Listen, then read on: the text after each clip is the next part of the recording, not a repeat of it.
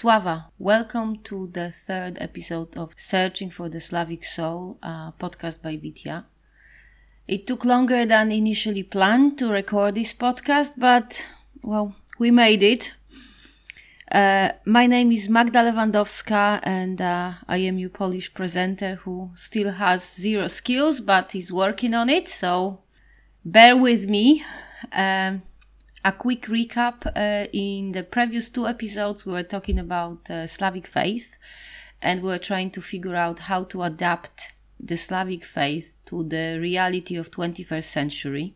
So far we've discussed the ritual sacrifices our ancestors made to the Slavic gods, and we came to a conclusion that the sacrifices our ancestors made were of much higher value than the quote-unquote sacrifices we, the modern Rodnovery, make.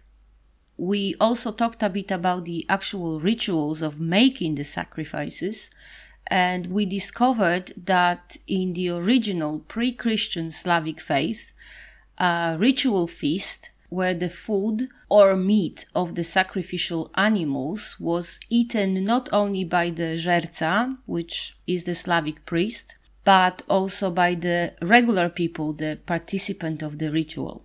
So the ritual feast was a very important part of the sacrifice.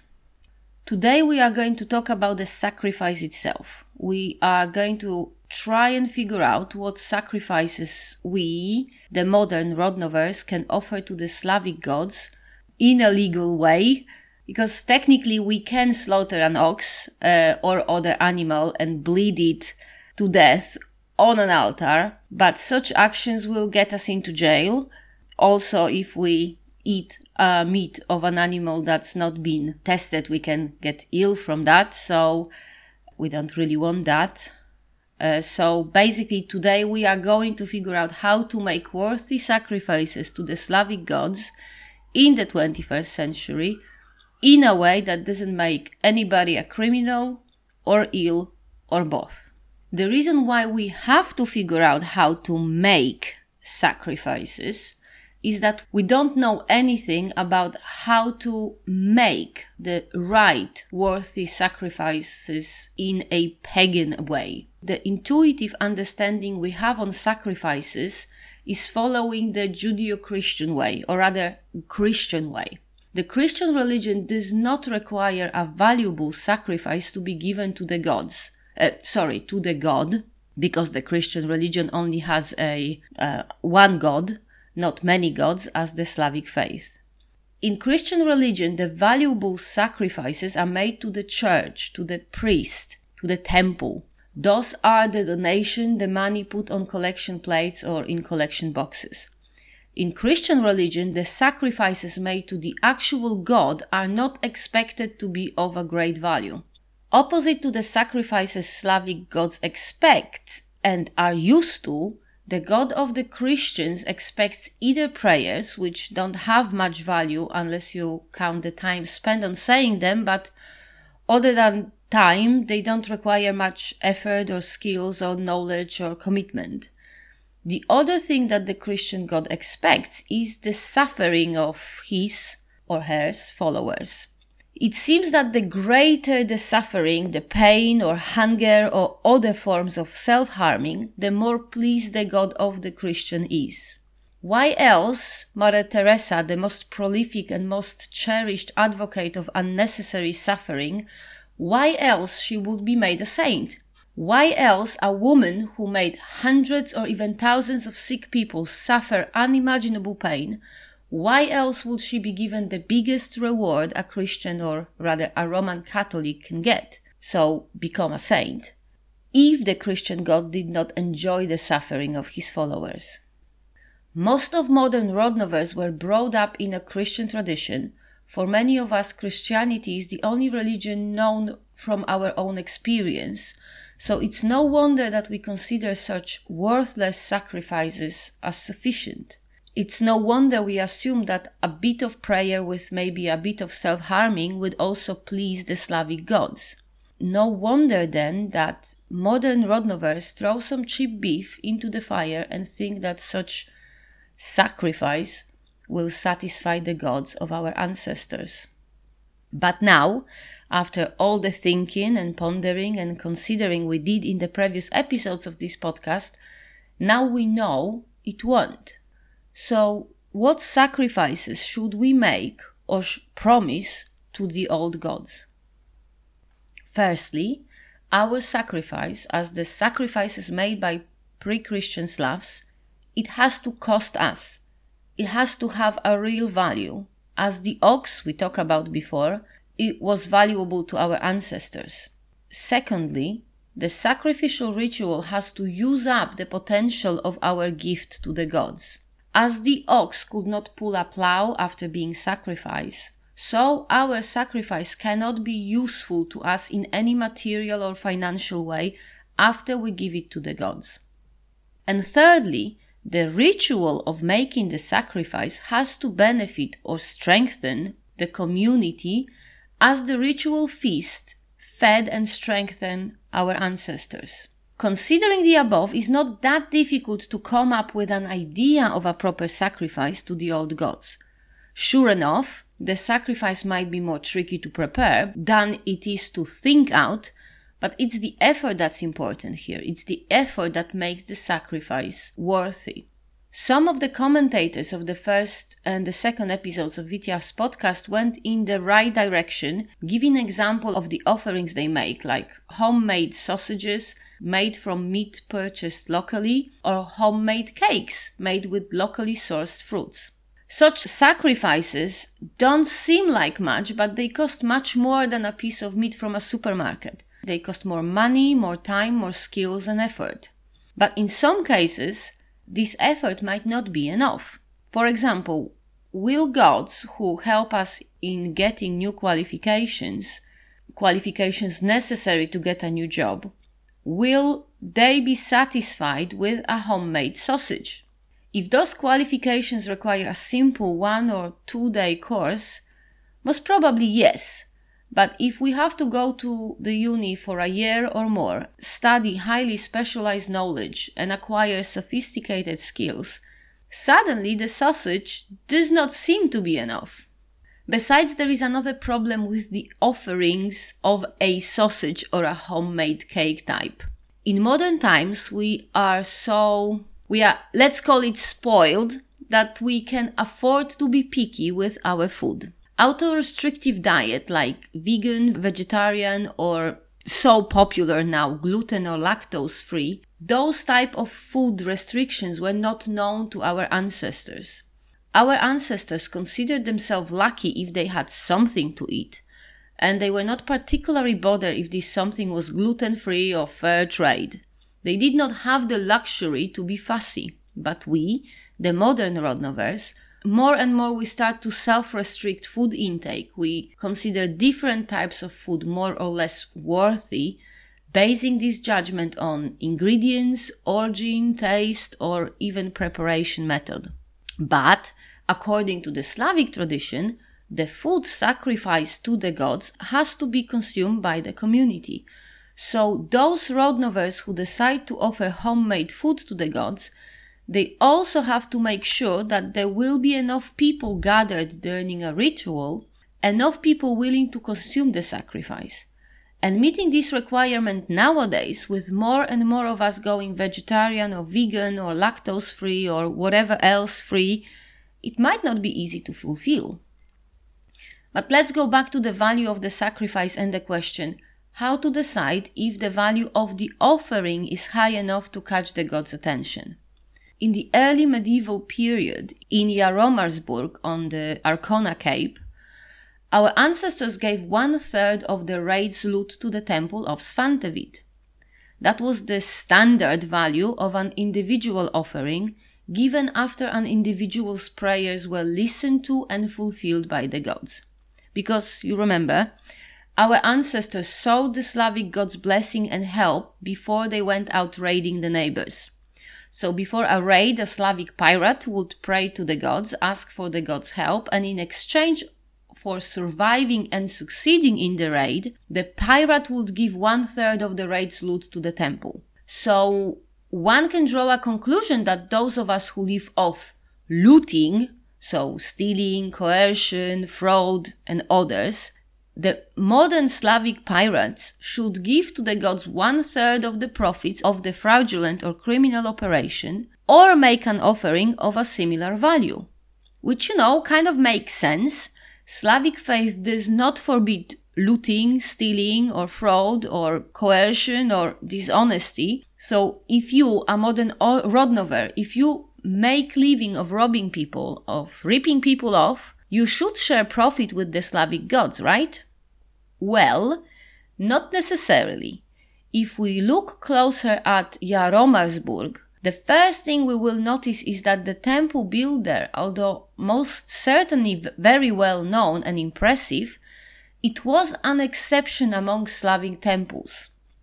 Some scholars suggest that the construction of the temple was a reaction to the growing influence of the Christian religions in early medieval Europe. That it was an attempt to give the Slavic faith a material value, an image matching the one that the Christian religions had in those days. One could say then that the construction of the temple in Arkona was inspired by Judeo-Christian culture, that it should be considered as an early stage of Christianization of pre-Christian Slavs. Although we don't know a lot about the religion of the Slavs, the pre-Christian Slavs, pretty much all historians agree that the majority of pre-Christian Slavic temples were not buildings but open spaces. Those spaces could be enclosed with a fence or certain plants. The central element of those sacred spaces was a tree or a rock or other natural structure which was the object of the worship. And that was it. There wasn't any buildings that require costly maintenance. There wasn't many priests, or there wasn't any priest that have to be provided for.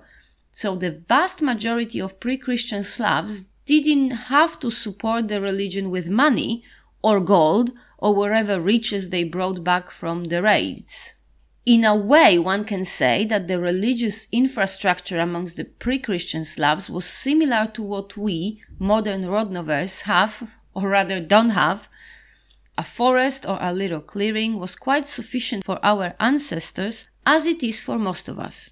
It doesn't really matter whether the Jaromírsburg temple was a result of early Christianization or a natural stage of the evolution of Slavic religion. In the 21st century, the network of Slavic temples is not developed enough to allow majority of modern Rodnovers to go to a local temple for the purpose of worship. Of course, if somebody wishes and is willing to, he or she can consider a donation to a Rodnovery temple, whether one that already exists or one that's under construction or there are plans to build it. Such donation can be considered as a sacrifice made to the Slavic gods. However, I would strongly encourage anybody who wishes to donate to firstly make sure that the donation will actually go towards supporting the temple, particularly one which is under construction or planning, and not towards supporting the people who are involved in the fundraising. After all, let's not forget that dishonesty is not forbidden by the religion of our ancestors. But let's go back to the original question. What sacrifices and of what value should we offer to our gods in situations when a homemade sausage or a cake simply doesn't feel like enough, or when we are not sure there won't be enough people to help in consumption of our offerings? So far, in our considerations, we came to a conclusion that Rodnovers should only ask their gods for help in the most important problems, important enough to be worth God's attention and worth a valuable sacrifice. We also concluded that the sacrifice made to the Slavic gods should be of an appropriate value, should be able to feed or benefit the community, and should be used up completely during the sacrificial ritual. What is not required of a Slavic sacrifice is making this sacrifice in exactly the same moment when the prayer for the intention in which the sacrifice is made is said. Let me explain. The value of an ox in the medieval ages was not only a result of the oxen's ability to pull a cart or a plough, but also a consequence of how difficult it was to obtain those animals. It was a similar story with all other sacrificial animals or foods. It took a long time and effort to grow and harvest grains, to make bread, to brew beer or collect honey. The work, time and effort were put into a future sacrifice long before the sacrificial ritual. So we can say that the sacrifices made by our ancestors had a value which was a result of work and effort put into preparing it. So the sacrifices made by our ancestors were, in a way, symbols of the work, time, effort, or skills offered to the gods.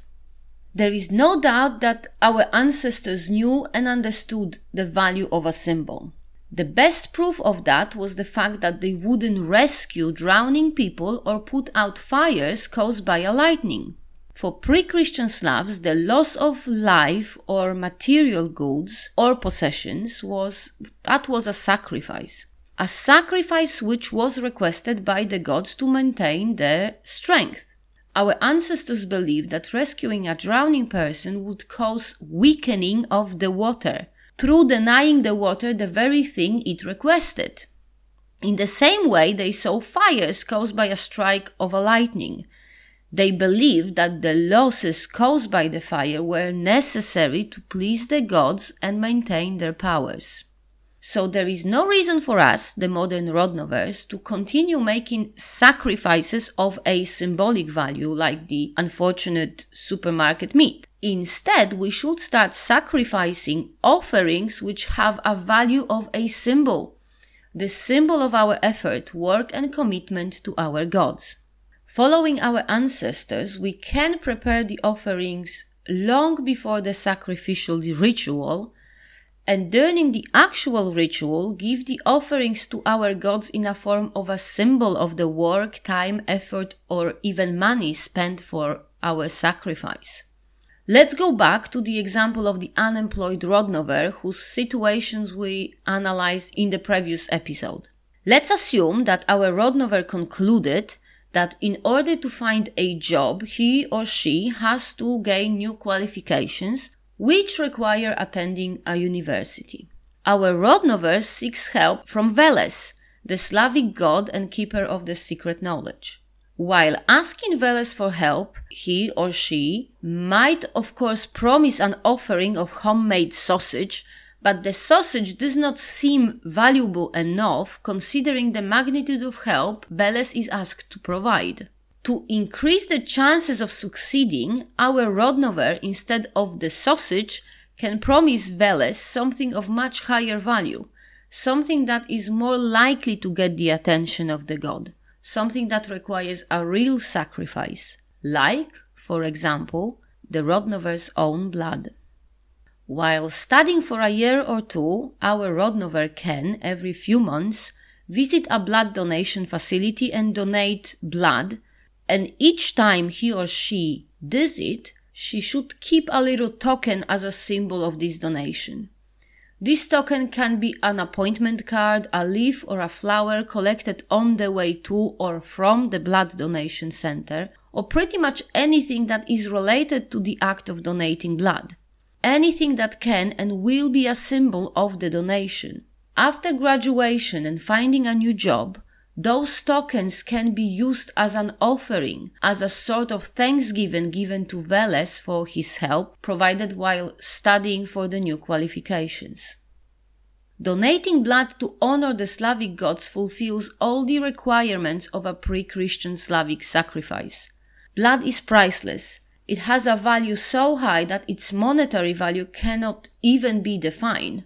Donated blood is used for the benefit of the community, is saving lives and giving strength to the sick so they can overcome their disease. And after the blood is donated, it cannot benefit the person who donated it. Of course, it is not impossible that the blood donated by us will be transfused back to our bloodstream, but a situation like that is so extremely unlikely that we can easily assume that the blood we donate will not benefit us in any way in the future.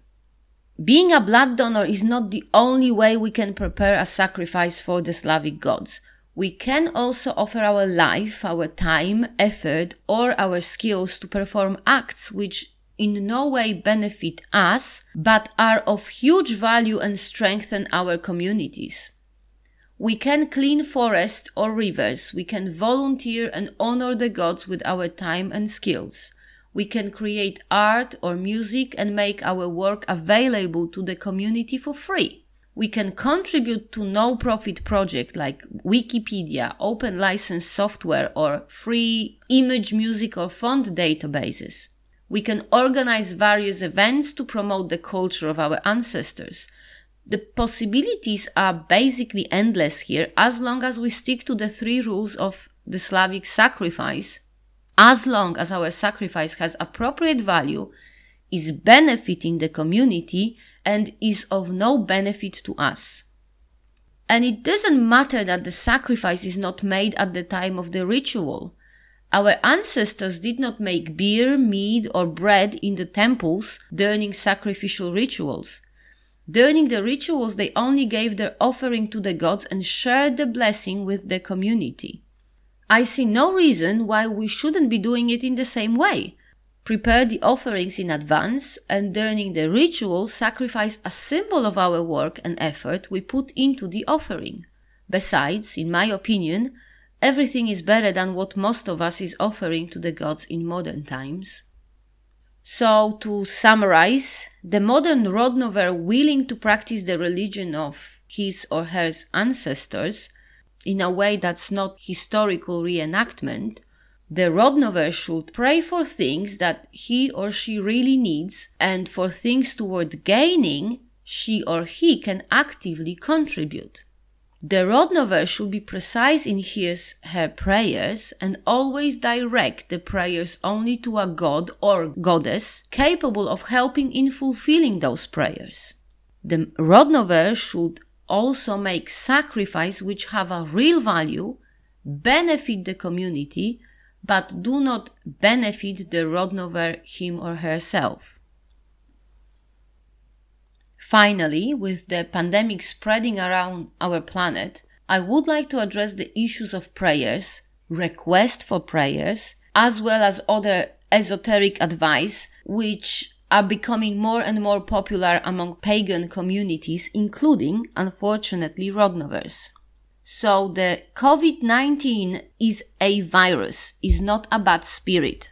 A red ribbon or fumes of burned herbs, this is not going to protect you from getting infected. Because COVID-19 is a virus and, as it's confirmed by scientists, it has developed in a natural way. It should be seen as a part of the natural ecosystem of the earth. This means that praying to the Slavic gods, which are, after all, the gods of the earth, not the people, is like asking a mother to kill her own child. The Slavic religion does not see people as superior to the rest of the nature, and the Slavic gods do not care about people more than they care about other elements of the ecosystem. Although, from a perspective of the Slavic religion, there is a point in praying for health, if at the same time you make a real effort to stay healthy, but praying from protection from the disease makes as much sense as praying for annihilation of mosquitoes or ants. It makes zero sense. So, wanting to remain respectful towards our Slavic heritage, we should first and foremost remain sensible and follow common sense, which means following the recommendation of qualified and experienced physicians and not advice given by shamans, witch doctors or other alternative therapists. So that's the end of the 3rd episode of Vitya's podcast. I hope you enjoy it. If you found the podcast interesting, you can find more on Vitya's website, which is witia.squarespace.com. Please feel welcome to contact us and leave us a comment on Vitya's website, on Vitya's Facebook, on Instagram account. In the next episode, we'll be most probably talking about the Slavic ethics. I'm hoping to be able to go live with the next episode within next 2 or 3 weeks. And for now, stay safe, stay healthy, follow the doctor's advice, and Sława!